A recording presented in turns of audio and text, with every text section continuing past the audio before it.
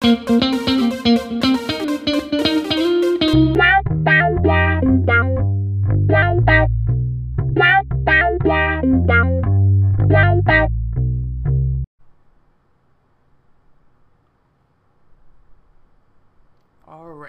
welcome to the Breakdown with Birkenhoff episode 13.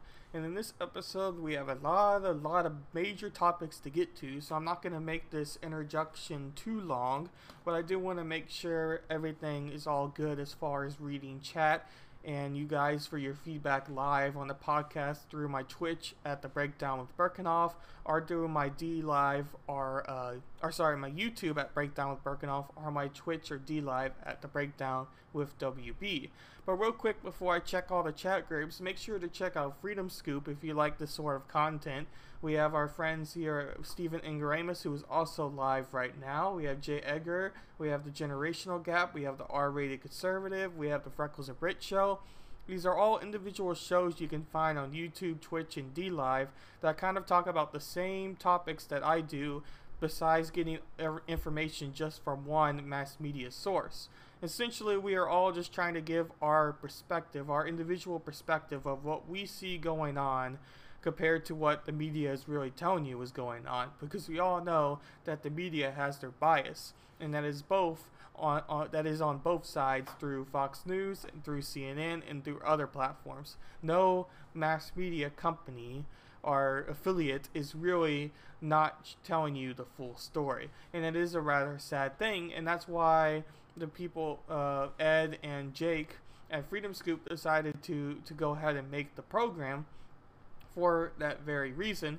So I would highly suggest you checking it out, especially if you are a fan of that sort of content and just want to hear other perspectives besides the ones you regularly hear. Now we're just checking YouTube real quick, and once I get YouTube up and ready to go, I will go ahead and get into our major topics. Now, I didn't want to cover the Hunter Biden laptop story too much, because really there's not that much information you can find on that story. And I also was just kind of tired of hearing about it and talking about it to friends and such, that I just really didn't want to cover it as a main topic on today's podcast here. But I am going to mention a few things about it. One of the major things about this Biden laptop is, one, is questioning the exact motives behind it, because the laptop was dropped off to be repaired. We all know that. And through the repair, the guy then sold it, basically, or gave it to Rudy Giuliani, and then it got received to the news network to basically be a bombshell report. And really, I'm not real sure how much of a bombshell this report really is, because the images we have seen, although they are disturbing, I'm not sure if disturbing is the best word for it, through Biden's orgy party and cocaine and hard drugs and prostitutes and all that, and a good old foot job Hunter Biden was receiving.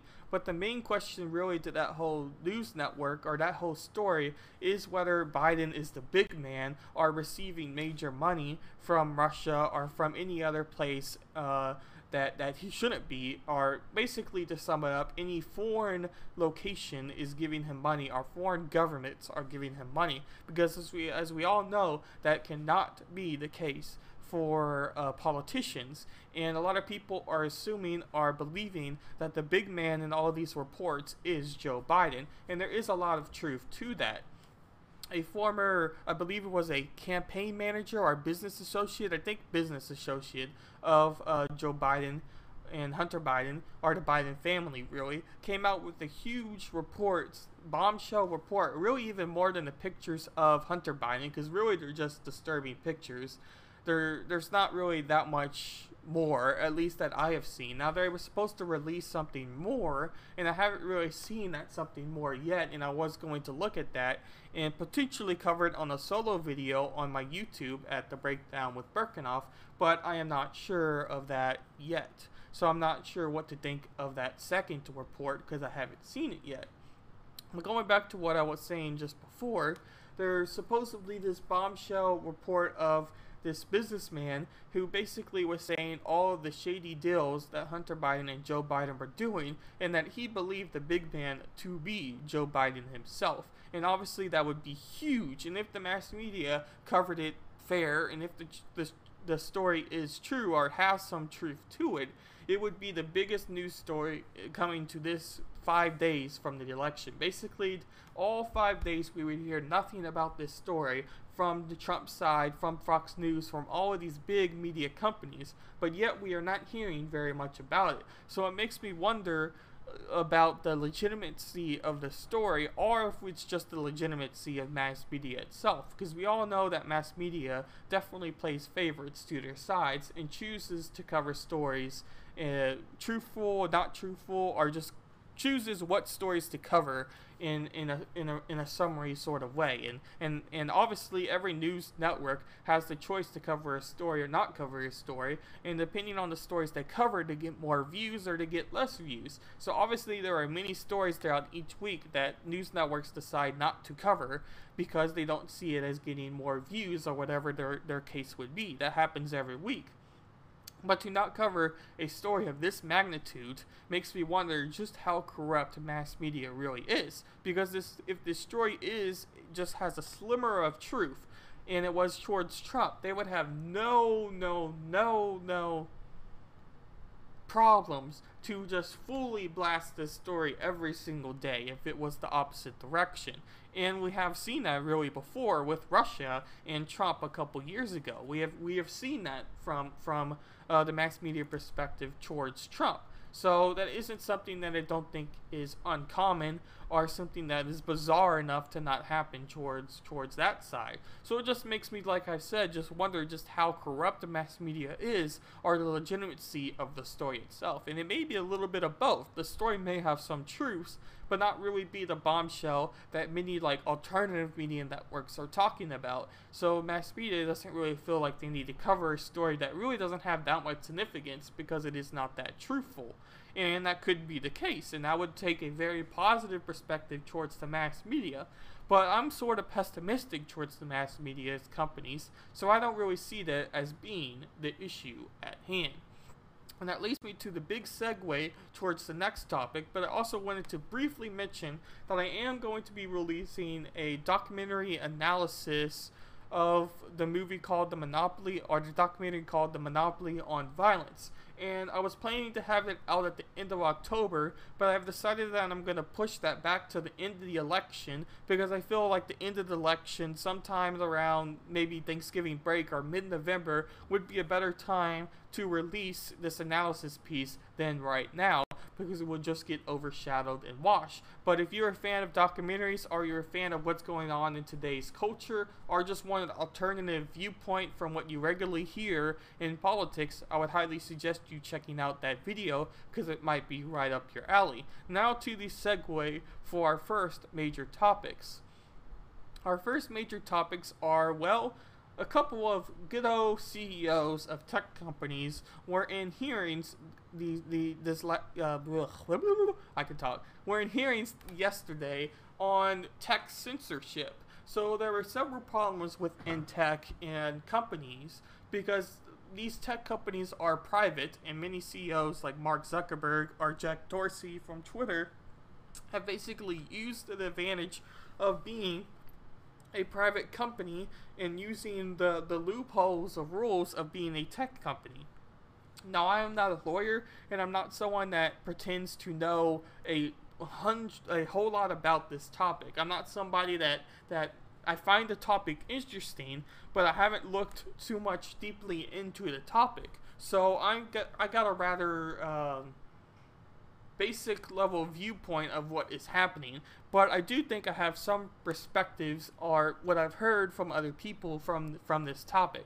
So basically, from my understanding, and again, I could be wrong, but this is why I do the podcast and talk to everybody and talk out loud and read comments and all this, is to learn more live on air, and to also just learn more about politics and how politics work, how laws work with everybody else.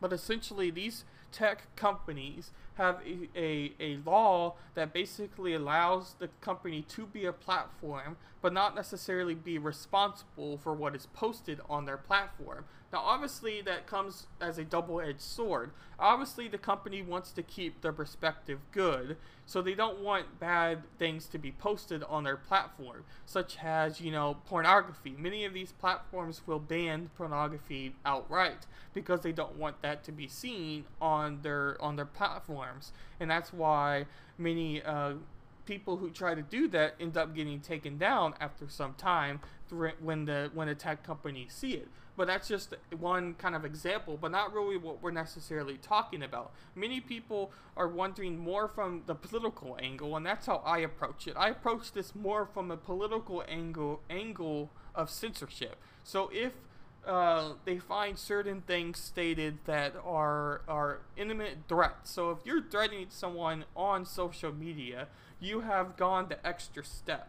And that extra step, I think, allows these tech companies to go in and censor that person because they took that extra step of violence. And now we've seen many people do direct call-outs on violence, especially on Twitter. A lot of Antifa members have done this, including some Antifa members back when Andy Ngo got pretty beat up. Man, this is a good probably 6 months ago when he got beat up by some Antifa members and went to the hospital. There were many people on Twitter that were directly praising what happened and calling for more violence, and their accounts are still up and never got taken down.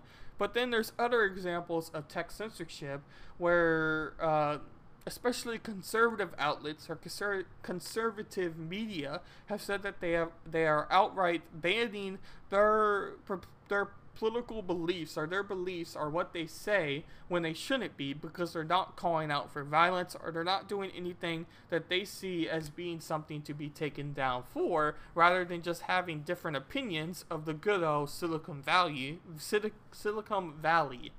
So before I blabber on too much about my general thoughts of this perspective, let's get into what the hearings were actually talking about. And this article is from Politico. This first point is GOP lawmakers put on a show bashing tech ahead of the election. Republican lawmakers appealed to relish in the opportunity to publicly hammer the CEOs on their policies, which have faced mounting criticism from Trump and his GOP allies as the November election near, and they seized on Twitter and Facebook's recent decision to limit the circulation of disputed New York Post articles alleging direct ties between Biden and his son's business interests to accuse the companies of partisanship. Senator Ted Cruz, Republican Texas, an outspoken tech critic who in recent days has launched a media blitz criticizing tech companies, rallied against Dorsey over Twitter's decision to initially block users from linking out to the Post reporting. Who the hell elected you and put you in charge of the media are allowed to report and what American people are allowed to hear, Cruz said during one of the hearings' most pointed exchanges. Senator Mike Lee, Republican Utah, suggested tech companies are engaging in deceptive and unfair business practices by proportionally handling right-leaning content differently, a sign that Republicans are prepared to pull from a wide array of legal tactics to change the companies. And then it goes on to talk about that point a little bit more. But obviously, anybody who knows Ted Cruz know that he's somebody who has talked about this tech censorship very often, especially if you see him on Steven Crowder's show. He is a regular guest before these debate appearances, and really a regular guest on Steven Crowder's show itself. And they have talked many times about tech censorship. And what this article is referring to here was about the Hunter Biden laptop story. So this was a huge event, and they obviously seem to not want this event to be heard. Now, some people could say that this was because they didn't have the story being fully truthful. It was more speculative, in quotations, at the time. But really, I don't think that is necessarily the case. And many people have speculated on events on these platforms such as Twitter, Facebook, and whatever else, and haven't been taken down or haven't been censored from speculation. Speculation is obviously allowed. Now, why speculation would be censored is a good point, and a lot of, like I said before, right-leaning media or right-leaning politicians and such have been very much against what has happened to their voice through social media companies. A second point here: Democrats torched the proceedings, accusing Senate Republicans of weaponizing the hearing. Democratic lawmakers walloped the Republican leaders for holding the hearing days out from the election, accusing them of trying to get the companies to back off from enforcing the rules imposed by Trump and his allies during the critical period. It marked a distinctly contagious hearing for the Senate Commerce Committee, which this Congress has otherwise engaged in bipartisan negotiations on an array of tech policy issues, including on data privacy, but the spirit of collaboration was nowhere to be found on Wednesday. "This is baloney, folks," said Senator Jon Tester of Montana as the hearing neared its finish. "Get off the political garbage and let's have the Commerce Committee do its job."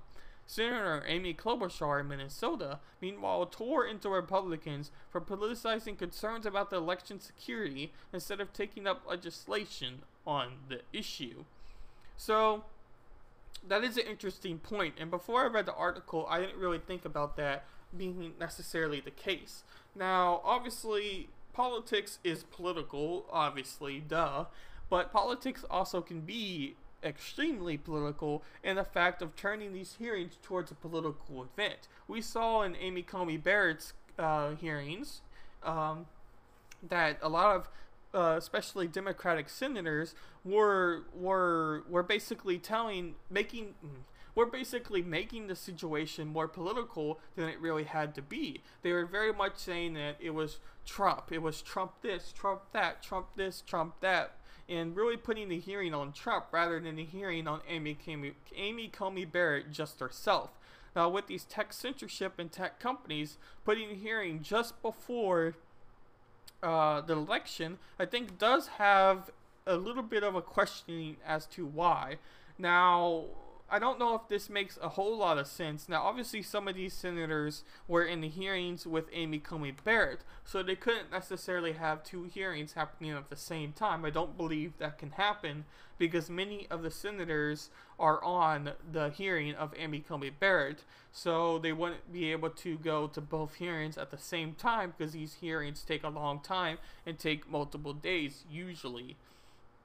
So I don't think that you can necessarily have two hearings that happen at the same time. And the reason I bring that up is I don't know why the Republicans would wait if they didn't want this issue to be political. It would make more sense to have these hearings happen a month ago or a couple weeks ago to make sure to get these companies to wake up and not censor if they truly believe that they're getting censored, to not censor what they say weeks before the election and not just a couple days before the election. Because even if the companies decided that the senators were right, the Republican senators were right, and they needed to stop censoring Republican opinions 5 days before the election, I don't know if 5 days is really going to make that much of a difference, especially with the amount of mail-in ballots that have already been casted.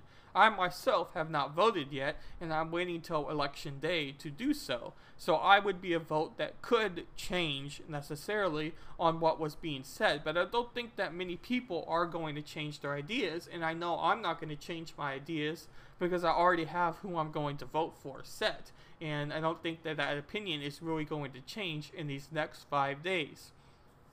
So again, I don't really see necessarily the political motive of making these hearings political 5 days before the election, because as I was saying earlier, I don't think even let's give it that they say yes that their opinions are being censored.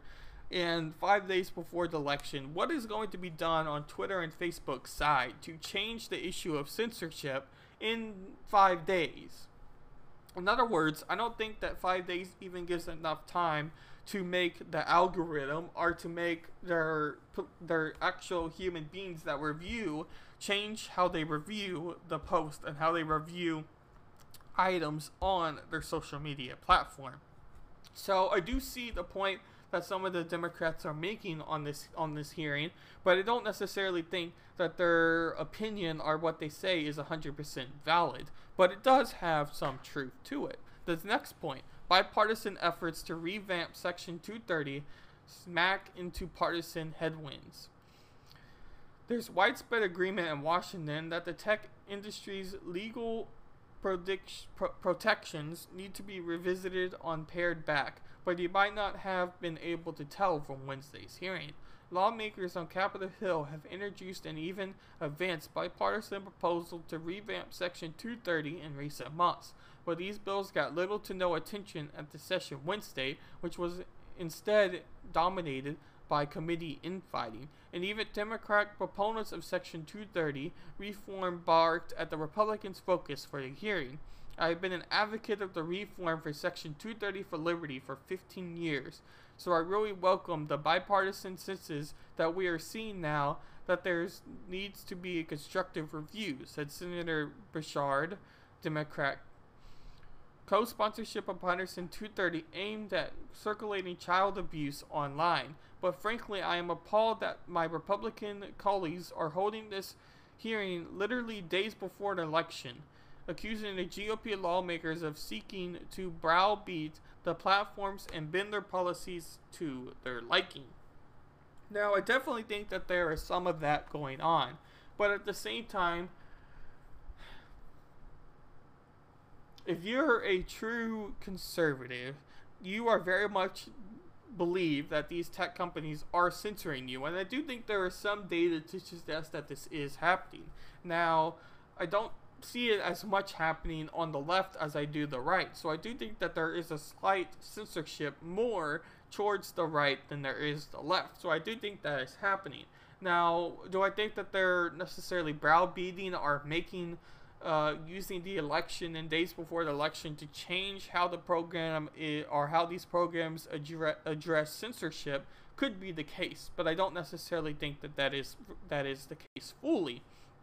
The big takeaway that I took from the brief videos I've watched of this hearing and from reading this article, and we have a couple other articles on this, but the main thing is basically the bipartisanship that is happening in governments today. You have Republicans and you have Democrats and you have like 3 libertarians. Now, I think there's more than 3, but I don't know the exact number. But basically, you have your 2 parties, and these 2 parties are so far wide split from each other. You can't get any more farther apart than I think we are right now, especially with how the House leader Pelosi is just driving bipartisanship up. She doesn't want to make a deal with Trump just because he is Trump. And Republicans are mad that they don't want to make a deal because of Trump, that they're now mad at Democrats. So the whole political system and the whole mass media coverage of what's happening and the whole politics, the whole system itself is making people bipartisan in politics and in life itself. We have seen the riots go up just because people don't like each other because of their viewpoints on who they support as president, and that's happening more and more and more and more and more because of this bipartisanship issue. So it does make a lot of sense that these senators are attacking each other and not really focusing on the true purpose of what the hearing is supposed to be. This next point: Facebook and Twitter are open to tweaking tech liability protections with some caveats. The tech industries have long resisted changes to Section 230, widely credited with helping to create the modern internet, but while all 3 of the CEOs testifying Wednesday rejected calls to scrape the legal shields altogether and defend its purpose, both Zuckerberg and Dorsey voiced openness to tweaking it. In a pair of notable endorsements, Zuckerberg urged Congress to update the law to make sure it's working as intended, and Dorsey proposed 3 solutions to address concerns raised by lawmakers. Excuse me. Raised 3 solutions to address concerns raised by lawmakers about how tech companies moderate using content, including possible expansions to Section 230. His proposed framework included requiring companies to disclose more information about how they make decisions on content, allow users to appeal these rulings, and let them select what algorithms dictate what content users view on online platforms. And this goes on a little bit more, and then it mentions its last point about the Twitter CEO was on a hot seat for most of it. And that is mainly because Twitter as a platform itself has a lot of opinions and a lot of blue check marks, and really I've seen the most amount of calls for direct violence on Twitter than any other platform. And Jack Dorsey, through what he said, especially on Tim Pool and I believe it was Joe Rogan about maybe even 2 years ago by this point, year and a half ago, whatever, you probably know what I'm talking about if you're a fan of any sort of Joe Rogan content or political content itself.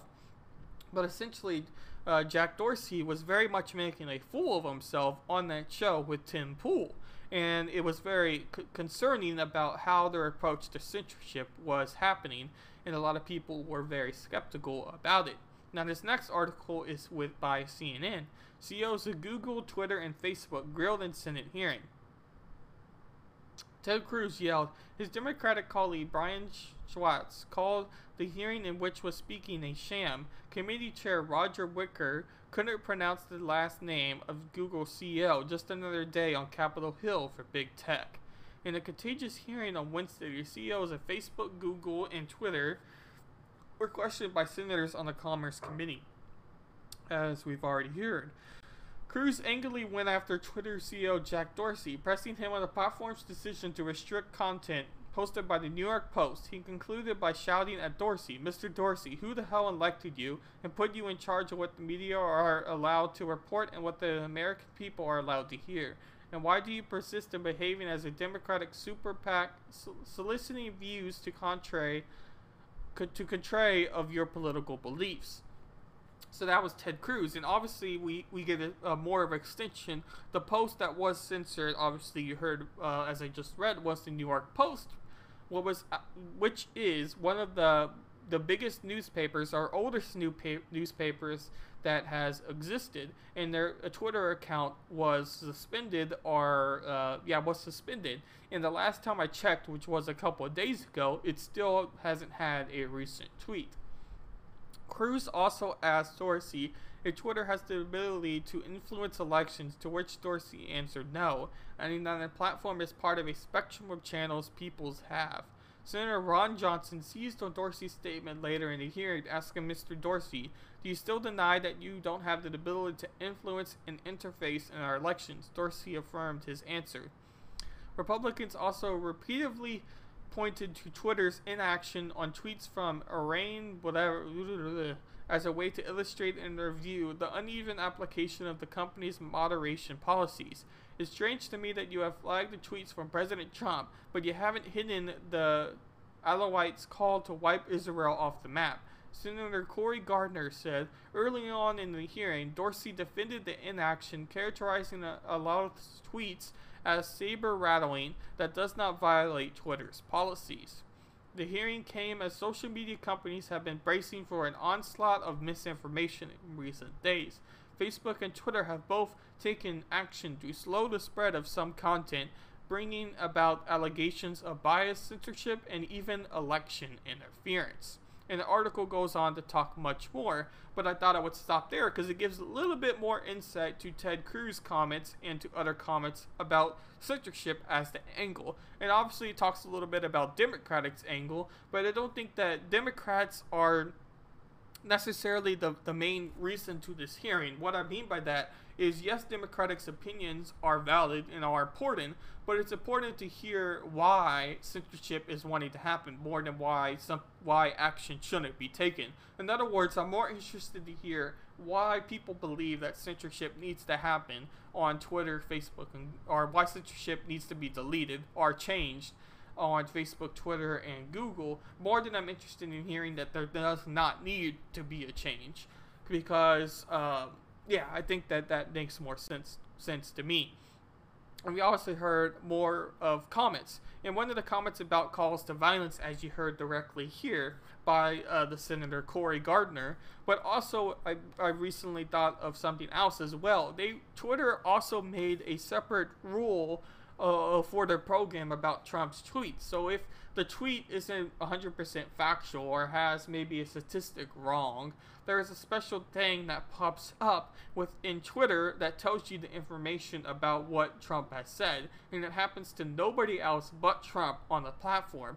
And some would argue that that's because it's the president, so more people would want to read what the president says, and the president does have an authority simply by being president, so his opinion should need to be factual as more than anybody else. But the other side to that is why are you making a special rule just for one person that happens to be president and happens to be conservative? So if you're more conspiratorial, you could believe that that is very much the case as far as that goes.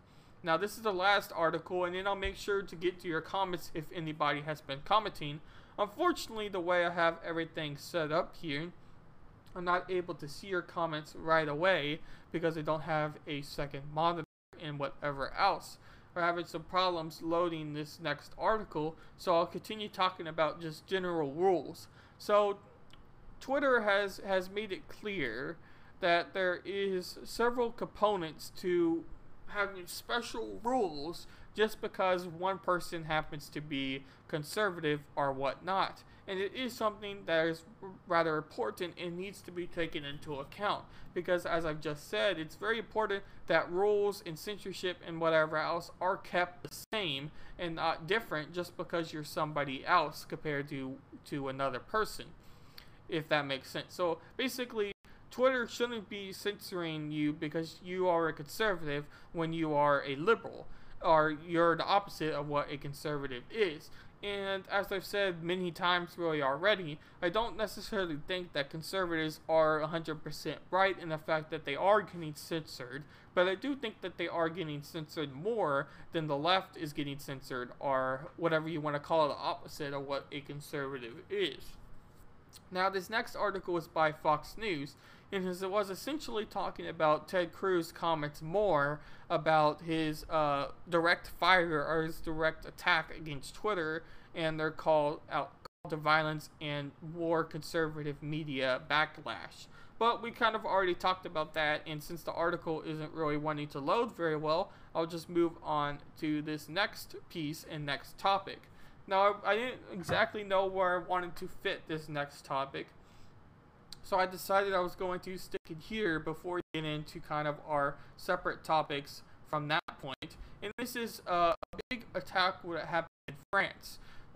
A guy came into a church with a knife and killed 3 people, including decapitating one person and injuring 2 others in this attack at the church. And their security level went up to maximum after this attack, which is basically, well, you know what that means. You have your different levels of security, and their level went up to maximum from this attack that happened in church. So obviously the US isn't the only place that has had these protests and has had terrorist attacks and whatnot. It is happening worldwide, and France has been a rather spot for multiple attacks. The church of Notre Dame recently got burned down, and many people speculate that this was a terrorist attack or was a anti-political attack or had some other motive more than just a simple church burning because of the natural environment or due to electrical issues or whatnot. So I'll go ahead and read this article. One woman was reportedly decapitated, and 2 people, and it's loading again. Come on, Fox News, load! This is what gets annoying. I make sure to load all of these articles before the podcast, but they keep getting not loaded properly. So I am going to have to get rid of this tab here, so I'm not going to be able to look at your comments again. I did this inside this time, so I didn't think that that would happen this week. But I don't want there to be any other more issues as far as loading sites go. So I'm going to try one more time, but in effort to keep this a podcast and not just a video, I'll keep talking here. I apologize for that. I've had 2 weeks in a row of a little bit of tech issues as far as articles and videos not wanting to play. But we're back up, so here we go. One woman was reportedly decapitated, and 2 people were stabbed to death on Thursday following a knife attack at the church in France city of Nice that also left several others wounded, according to multiple reports. The suspect, believed to be acting alone, was injured during his arrest and taken to a local hospital. Alright, I'm just gonna have to call this. Okay. The suspect, believed to be acting alone, was injured in his arrest and taken to a local hospital. An investigation was opened into attack by the French anti-terrorist prosecutor office. Report images on France media showed the neighborhood locked down and surrounded by police and emergency vehicles. Prime Minister Jean Castex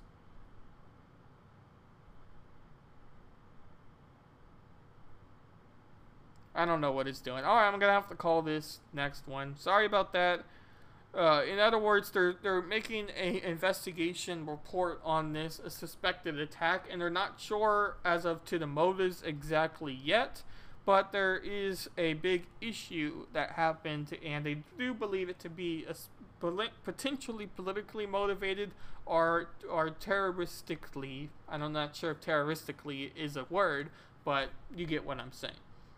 This next one is just a short topic on COVID. I don't want to spend too long on this because we have been surrounded by the monster of COVID, so I don't think we want to spend too much time just off of that. This next one says, Fauci, and this is by The Hill, Fauci expresses support for national mask mandate. The nation's top infectious disease expert, Dr. Anthony Fauci, expressed support for a nationwide mask mandate in an interview late Wednesday with CNBC. Fauci explained that the U.S. rate of new coronavirus infections is trending in the wrong direction, adding that mask mandates are likely the only option to slow the spread.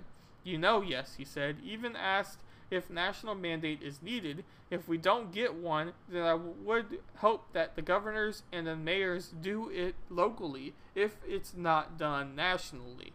This is going to get worse because we are going more into a colder season as we get through the fall and into the winter with the holiday season going. We have got to do something different. We can't just let this happen, Fauci continued. And this is a Twitter post by the News with Shepard Smith. Do we need a national mask mandate? How closely has Dr. Fauci been working with President Trump?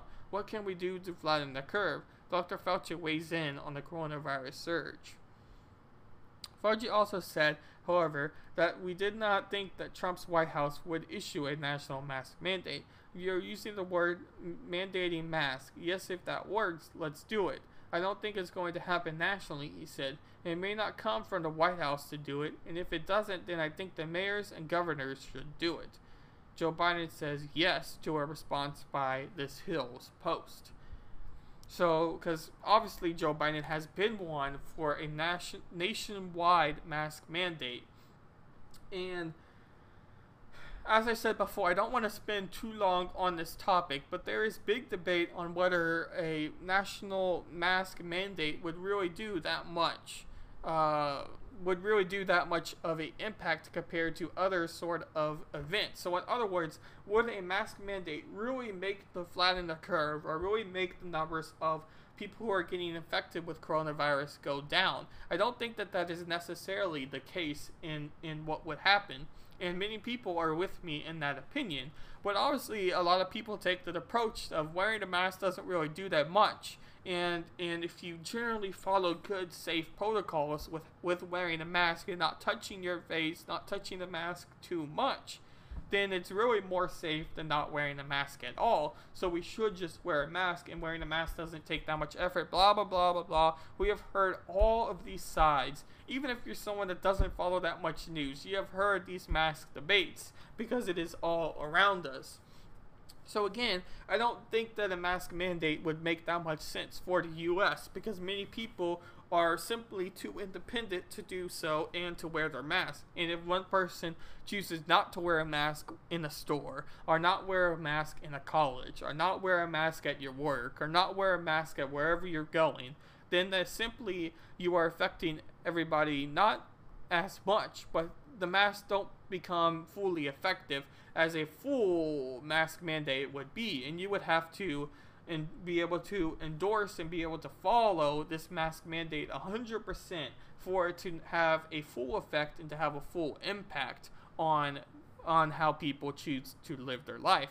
So I don't necessarily see a mask mandate necessarily helping too much. But at the same time, you could very easily take that approach of wearing a mask doesn't really hurt you that much, so just do it. And I see that approach as well. But I do think that seeing both sides is important on this issue. Now, this next topic on the coronavirus is worldwide coronavirus news, with France and Germany on the lockdown with COVID-stricken Europe braces for a tough winter, and this is by NBC News. London surging coronavirus cases across Europe are triggering a new national lockdowns as the commitment again shows clear signs of becoming COVID-19's global epidemic center.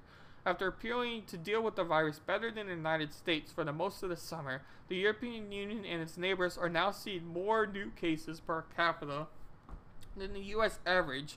They recorded deaths per capita have caught up with the U.S. too, according to the European CDC. This violent situation has promoted French President Emmanuel Macron to announce a new national lockdown until December 1st. The virus is circulating at a speed that not even the most pessimistic forecast had anticipated, he said in a televised speech. Like all our neighbors, we are submerged by the sudden acceleration. Macron warned 400,000 people could die if the virus was left unchecked, adding that more than half of the country's intensive care beds are already filled with COVID-19 patients. Hours earlier, German Chancellor Angela Merkel, I feel like I'm butchering, I know I've heard her name, god dang, announced her country long seen as a relative coronavirus success story would also enter a period of restrictions. We must act, and now to avoid an acute national health emergency, she said, revealing she had wanted to act sooner, but it felt opposition from Germany's regional leaders. If we wait until the ICUs are full, then it will be too late, she said. All bars and restaurants in Germany and France will now close, but unlike earlier lockdowns in spring, schools will remain open. France measures to go further, and people are instructed to stay at the home except for essential trips or medical treatment. The moves puts pressure on the United Kingdom to move from a locally tailored restrictions and into a nationwide circuit breaker lockdown, which is being heavily resisted by Prime Minister Boris Johnson on economic grounds. So obviously, the U.S. isn't the only one experiencing COVID-19 and the virus. And we have known that for the most part, but a lot of politicians have basically stated that Trump's management of coronavirus has been much worse than the European counterparts, and now Europe is facing a surge as well, and the US is also recently, or still is, facing a surge, depending on what statistics you are looking at, with Texas, Arizona, and other states in the South mainly, compared to states like New York, who have recently seen a small uptick, but not necessarily a huge uptick as other states that I've just said have experienced. And as I was saying, many of the European countries have been praised by many politicians here in the U.S. about their management of the virus, but now an uptick is also happening in the virus. And as we heard from Boris Johnson, and that's why I decided to read all the article, because I do think it's important to understand the perspective of coronavirus and what's not just happening in the U.S., but what's also happening around us in the world, because we are not the only country that exists in the world and in the planet, obviously. So I do think it's important. And Boris Johnson was basically stating that he's worried about the economic damage, for lack of better words, that could happen if a full lockdown were to take place, just as closing down restaurants as France and Germany has done. So many of small businesses that are in France and Germany are probably going to be shutting down because of the lack of economic support that they're getting from a full shutdown. In other words, if they're not making any money, they're not going to be able to pay, and not being able to pay is going to put them out of business. We have seen many of that happen, especially in the U.S. and in California, with most notably San Francisco, where a ton of restaurants have shut down because of the lack of business in their city.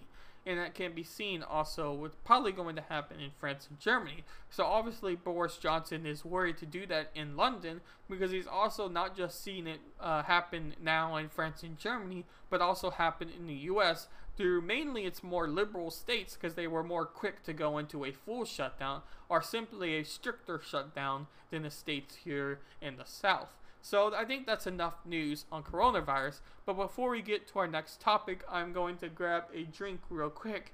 And I apologize for anybody who is on Twitter, DLive, and YouTube right now. I am unable to read your comments, but I'll make sure at the end when I make my announcements to check those platforms, just in case. I don't want to miss anybody's comments and general support from that.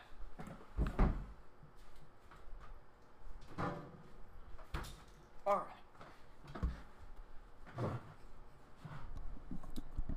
So these next two topics are about ballots. So ballots are a huge concern when it comes to the election cycle here, because ballots give a perspective on what's happening for the election. In other words, many people are deciding to fill out ballots compared to other platforms, are compared to just simply going to vote in person. And we have seen more and more of that because of how COVID has impacted the election this cycle.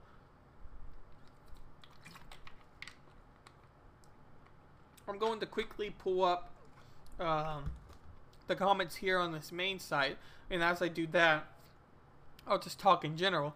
So obviously, a lot of people, really on both sides of the aisle, were wondering how ballots were going to affect the election, because we have seen record high turnouts from ballots than we've ever seen really before, and that's something that needs to be noted and needs to be talked about. And seeing that as the case is very important. And I see Ron Helton here as he says, "Cases, not deaths. They are learning how to treat the virus better. Jamming tubes down throats should have been the last resort. Steroids. North Carolina will be counting ballots 9 days after election. We should have a winner by January 15th. Yes, that's going to be one of the topics I'm bringing up here on these next two articles, because essentially the Supreme Court has decided that Pennsylvania and North Carolina, and I think one other state, if I am remembering right, are going to have a deadline, their deadline increased for mail-in ballots. So in other words, they're given more time, or the citizens there are given more time to fill out a mail-in ballot than some other states, because of problems or general support towards wanting to have longer time to do so, if that makes any sense. So I'll go ahead and read this next article while that loads up, and this is by CBS News. Supreme Court denies GOP effort to fast-track ruling on Pennsylvania ballot deadline. The Supreme Court on Wednesday declined to expedite review of a high-profile dispute over Pennsylvania's deadline for mail-in absentee ballots, but left open the possibility of revisiting the matter after the election. The Pennsylvania Republican Party had asked the court to review a ruling by the state Supreme Court that extended the deadline for returning mail-in ballots by 3 days to November 6. Justice Samuel Alito, writing for herself and Justices Clarence Thomas and Neil Gorsuch, said also there was simply not enough time at this late date to decide the question before the election, but added that does not mean that the state court decision must escape our review. Pennsylvania officials said Wednesday that country election boards would segregate ballots reviewed after Election Day should the court choose to review the case in the future. Meanwhile, President Trump was out west, drum up support in battleground state of Nevada, holding up a rally Wednesday afternoon across the border in neighboring Arizona due to the Silver State coronavirus restrictions A senior Trump campaign official told CBS News that the president plans to visit 10 states during the last week of the campaign and hold 11 rallies in 48 hours before the election day. Joe Biden is continuing to focus on the COVID-19 pandemic. So obviously that article didn't really talk too much about the most recent change, but as we heard from Ron and as I was just talking about beforehand, this deadline has been pushed. Ron says here, I thought today was early voting here. Lo, it's tomorrow. Are you going to early vote, Ron? I'm going to vote in person. The polling station is actually really close to where I am now, so it doesn't even take that much effort to go ahead and vote in person. So that's what I'm going to do for myself. But I definitely know that a lot of people are choosing to mail-in ballot this time around. And simply, I don't really trust mail-in ballots a bunch compared to simply casting a vote in person. So that's kind of my thought process there. This next article is talking about just how many mail-in ballots there are. More than 1% of mail-in ballots may be rejected, says experts, and this is by NBC News. 60% of voters, nearly 7 million people, are projected to vote by mail nationwide during the coronavirus pandemic. Those who study absentee rejection rates estimate that 1 to 2% of those votes, potentially more than 1 million, won't count, which could make a difference in battleground state. The vote by mail ballot rejections are going to be hanging chaos of 2000, said Daniel Smith, a professor of political science at the University of Florida. The risk of ballot rejection varies by demographic and geography. The rate of rejection tends to be higher for Black, Hispanic, female, and younger voters, as well for people who don't usually vote by mail. Experts say it also tends to be higher in states that don't normally have a lot of absentee ballots, a category that indicates the battleground states of Georgia, Nevada, North Carolina, Pennsylvania, and Wisconsin. All 5 have had less than 10% of turnout by mail in 2016, and that they have seen huge increase in mail votes this fall. The problem, experts say, is that the experience matters when it comes to counting mail-in ballots, and while tight vote margins are nothing new for purple states, many have never experienced an election in which a high percentage of votes will arrive by mail. Aimed round-the-clock efforts by election officials to expand access to mail ballots, rejection rates in past elections raise concerns that in some tightly contested states, the number of rejected ballots could be larger than the winning candidate's margin of victory. So it goes on to talk a little bit more. And as we've seen from the massive amount of people who are filling in mail-in ballots and are projected to still fill in mail-in ballots, it could be a huge topic and could potentially cause the election to swing a certain direction. As obviously, many of the topics the debate is happening within battleground or swing states that could go either direction. So whatever candidate most likely loses is going to blame mail-in ballots for their loss, most likely. And we could potentially see a election that lasts a lot longer than previous elections, not just because of mail-in ballots, but because of potential fraud that might exist from whatever candidate has lost. In other words, I don't necessarily see the loser of this election to go down easy and not put up a fight.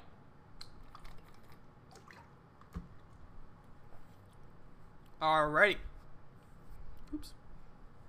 So now we're going to get into the good old election news.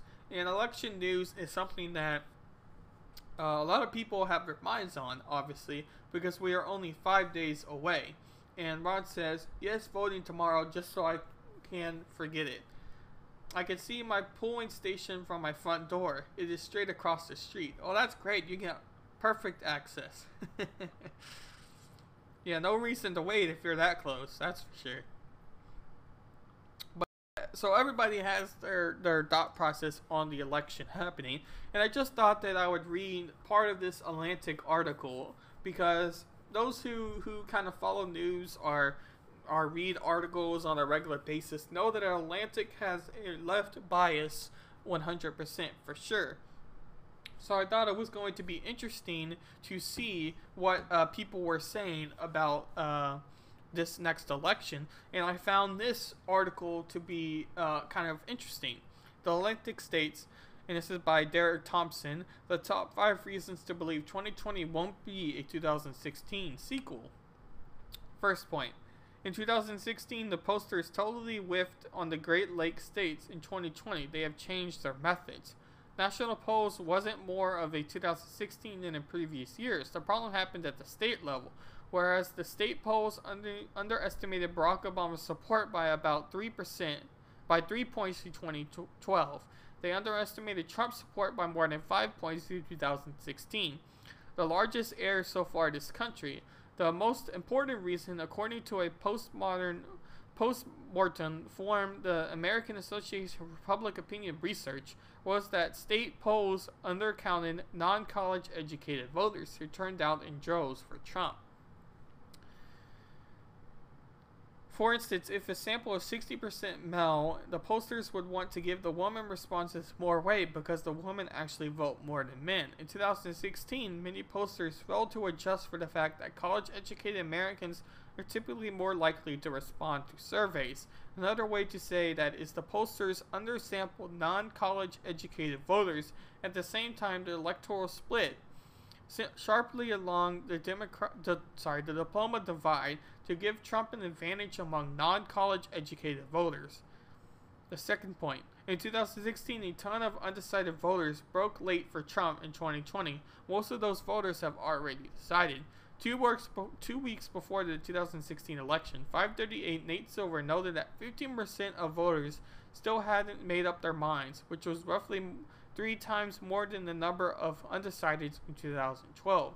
This statistics was the gun of the last election, the anonymous prestige foreshadowing as a final act surprise. One of the reasons why our models still give Trump an outside chance at victory, Silver wrote 4 years ago, was that Trump could eke it out by winning almost all the undecided and third-party voters, and so he did. Third point. In 2016, we had the mother of all October surprises. In 2020, we have the most stable race in decades. Biden's lead is larger and more stable than Clinton's lead was in 2016. In fact, by one measure, it's more stable than any presidential nominee lead in more than 30 years. In every election going back to the 1980s, the loser was at some point ahead, and mainstream polls are in the average of polls. In the summer of 1988, Michael Dubkas led George H.W. Bush by double digits. In the spring of 1992, both Ross Perot and Bush were leading Bill Clinton. In January 1996, Bob Dole had a narrow lead over Clinton in Gallup polls. Fourth point. In 2016, the district-level polls indicated a last-minute Democratic collapse in 2020. In early November 2016, several careful polling analysis started surrounding an alarm for Hillary Clinton in the upper Midwest. 6 days before the election, the Atlantic's Ron Brownstein noted that Clinton has not visited Wisconsin since April and appeared just twice in Michigan from June throughout October. By abandoning these case states, she was acting like a general who has sent out a large expeditionary force and left modest forces to defend their homeland. Fifth, in 2016 there wasn't a global pandemic, and in 2020 there is a global pandemic. And really that just takes the approach that Trump has done bad during the pandemic. And really I don't want to read that much about the pandemic because it gets on my nerves because it's really just become more political than it really should have been. But in real short, to summarize this article in really 2 sentences or 1 sentence, the reason Donald Trump won 2016 was because Hillary Clinton was the opponent. If it was anyone else besides Hillary Clinton, the Democrats could have probably won the election over Donald Trump because many people simply didn't trust Donald Trump or didn't want a businessman in office. But obviously they had the other side of voters who did want someone who wasn't a politician in office. But I don't think that the article is taking into account just how unpopular Hillary Clinton is. So I do think that that is the major reason why Trump won the 2016 election cycle. And that's why now having Joe Biden, I think they went for a completely opposite approach to what was happening because of how bad Hillary Clinton was as a candidate. In other words, they wanted someone who appears to be very moderate, someone that appears to be going to bring the country back to a stable union or a stable part between all red and blue states. Someone that people could, the general people, the sheeple, could look and see as being somebody that's going to bring the media bashing of each other back to normalcy. Basically, Joe Biden, they wanted a candidate through Joe Biden who looks normal and people could see themselves as. I'll go back to YouTube here real quick. Ron says, hey, I just read a similar article about polling, but I think their polls will still miss the mark. Next one. I have never been polled in the past this year. I receive at least 2 or 3 polling calls per day. I just don't answer them. Though I am sure others are doing the same. Yeah, I'm sure, especially if you have a landline, you are probably going to receive a lot of these polling calls, because really that's how a lot of these polling companies are still doing their methods of collecting data. But on that note, I have seen several people do like Twitch streams I've watched, mainly on Twitch, some YouTube live streams on political commentators, or people that are basically doing what I'm doing right now. And many people have basically said that they have been called up and said, oh yeah, I'm going to vote for Joe Biden, I'm a Democrat. But in reality, they are very much a Republican or not going to vote for Joe Biden. So basically, they're just telling polling people inaccurate results, and they still get called. So a lot of people are speculating on those live streams that I've watched that essentially they're just cherry picking answers. So they're wanting to call people who are Democrats are more likely to vote towards Joe Biden, and once they have that list of people, they keep calling them so that their polling numbers keep suggesting that Joe Biden has a good victory, because they're essentially polling people that they know the answer to. So I do think that there is some of that going on. This next article is by CNN. North Carolina can count votes received 9 days after Election Day, Supreme Court says. And this is what Ron Helton was briefly talking about. The Supreme Court on Wednesday allowed the counting of ballots in North Carolina received up to 9 days after election, as long as the ballots are postmarked by the election day, a victory for Democrats in another key state. Republicans and the Trump campaign have asked the courts to reinstate a deadline set in June by the state legislature that allowed the ballots to be received only up to 3 days after the election day. The ruling came shortly after the court left in a place for a now Pennsylvania State Supreme Court decision that allowed the counting of ballots received up to 3 days after election, even if there is no legible postmark. Justice Amy Coney Barrett took no part in both of the North Carolina and Pennsylvania decisions because she had not yet had time to be fully review on the briefs, the court said. North Carolina Attorney General Josh Stein praised the court's order, calling it a huge win. The court upheld the State Board of Elections' effort to ensure that every eligible vote counts, even during a pandemic, he said in the statement. There was 2 separate challenges, one brought by the Trump campaign and the other Republicans, and a second brought by the Republican North Carolina legislators. And then it talks a little bit more. But obviously we have now seen that they are willing to extend the mail-in ballot today. Therefore, more mail-in ballots are going to be casted. And we do know that Democrats are more likely to fill out mail-in ballots than Republican voters, because Republican voters are more wanting to go to polling stations themselves. So I do think that that gives a distinct advantage on the swing states towards the Democratic. But I don't think that even with this advantage in Pennsylvania, that Joe Biden is going to win Pennsylvania, and that is going to be one of the major states that I am look forward to watching in this election.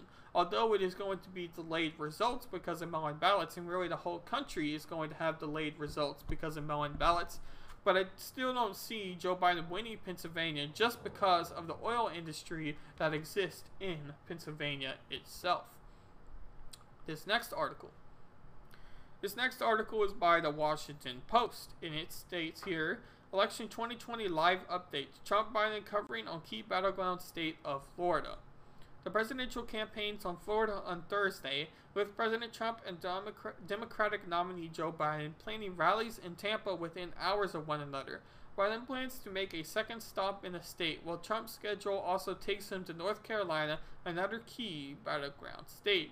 Vice President Pence has planned rallies in Iowa and Nevada, while the Democratic vice presidential nominee, Senator Kamala Harris, is holding virtual events aimed at black and working class voters. So that was the last major update that I thought I would talk about on this particular article itself.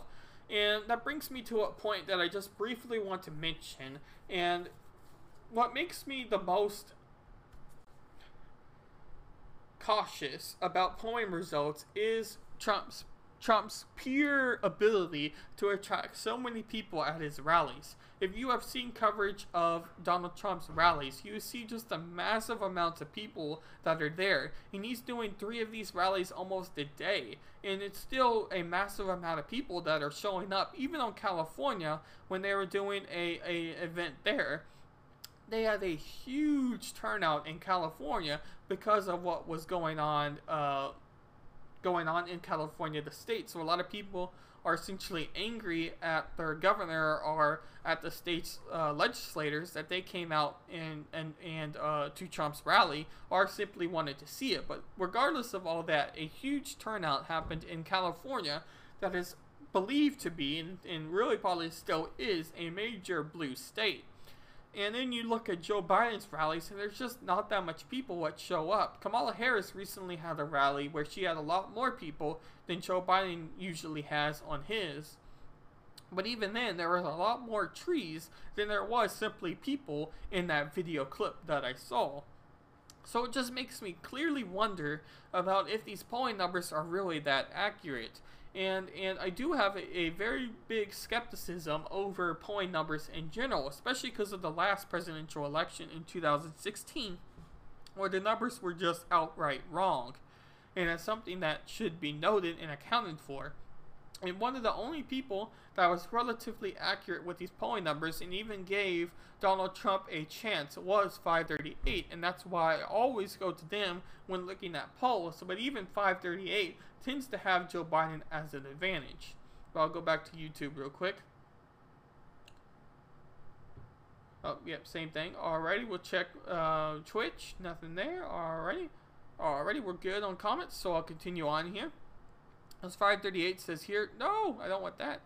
Go back. I accidentally clicked on a different link. Alright, here we go. 538. What to make of the new Wisconsin poll that has Biden way ahead? Once in a blue moon, you see a poll that makes you blink twice to make sure you're not seeing things. This morning, ABC's poll, the Washington Post survey of Wisconsin, was just such a poll. It showed Joe Biden 17 points, not a typo, ahead of President Trump, 57% to 40% among likely voters. To put it mildly, this is a stunning margin in what is supposed to be one of the most competitive swing states in the country, a place that Trump has carried by less than 1 percentage point in 2016. And this is not an easy poll to disregard. ABC News, Washington Post adheres to what is considered the gold standard methodology, meaning they use live phone interviews, call cell phones as well as landmines, and participate in the American Association for Public Opinion Research Transparency Initiative, or the Roper Center for Public Opinion Research Archive, and earns an A+ grade in 538's polling register database. A poll single-handedly increased Biden's lead in our polling average of Wisconsin from 7.1 points to 9 points, and is currently the most influential poll in our forecast of Wisconsin, where Biden's chances of winning the state have reached a new high as a result, 93 in 100. That said, the ABC News Washington Post is definitely an outlier. No other poll has shown Biden with that large of a lead in Wisconsin since June. Then it has a Holdis and Associates poll sponsored by the Conservative Restoration PAC that put Biden 17 points ahead. On the other hand, this poll doesn't exactly exist in a vacuum. Biden has recently gotten a lot of very strong polls from some of the states that border Wisconsin, to wit: what might be going on here? Well, Biden has a lead in some of these states for a while, but it's also possible that Trump could be losing support in the Midwest due to the recent spike in COVID-19 cases there. Much of Wisconsin is currently a hotspot. On Tuesday, the state reported more new cases, 5,262, and deaths, 64, than any other day of the epidemic. The same day, Iowa and Minnesota announced a record number of hospitalizations, and cases are on the rise in Michigan as well. And it talks a little bit more about some articles they have published on Wisconsin itself. But if we are to believe that polling number of 17%, or 538's average of these polls at 9% for Joe Biden, then it is most likely out of the margin of error for these polls, and Joe Biden would have a win in Wisconsin. And I don't know if I necessarily believe polls, as I was just mentioning beforehand, but it is very interesting to see, and I do think that the reason for COVID could be a response to why Joe Biden has received more numbers, because if you are someone that watches media at all, then you would believe that Trump's coverage and what he's done with coronavirus is always wrong and never good. And if you do have that perspective, then you are most likely going to vote for Joe Biden's plan and what he would do for coronavirus management.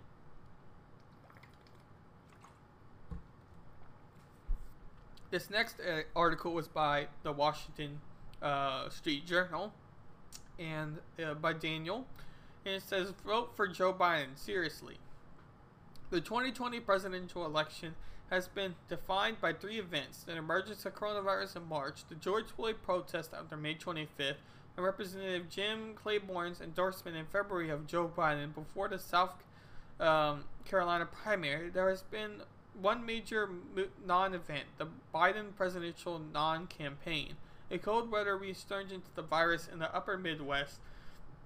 In plain states, put the pandemic in front of voters in the election's final week, where the importance of other two elements in shaping the outcome has faded. Forgotten by many voters is back in mid-February, after losing in Iowa and New Hampshire, it looked as if former Vice President Biden's limitless campaign would become his third failed attempt at presidency. Mr. Biden distinguished himself in the primary debates only by surviving them. And Senator Amy Klobuchar, the other moderate alternative to the progressive insurgency of Senator Bernie Sanders and Elizabeth Warren, wasn't gaining traction like Mike Bloomberg landed and left in the evening muff. In short, a path was opening for Vermont Democratic Socialist Bernie Sanders to secure the party's nominee, and we all know that that was dropped. Despite the images on TV, the party's media commentaries had to turn themselves inside out, trying to create a fictional barrier of responsibility for the violence between peaceful protests and the people 20 feet away assembling at buildings. An ideology movement that emerged in January 2017 as the anti-Trump resistance led by Nancy Pelosi in the New York Times 1619 Project. And various social media platforms ended up in the streets as a grim mass insurgents aimed gathering ass and burning buildings. Mr. Biden promised to American voters that he will heal the country's divisions. He won't.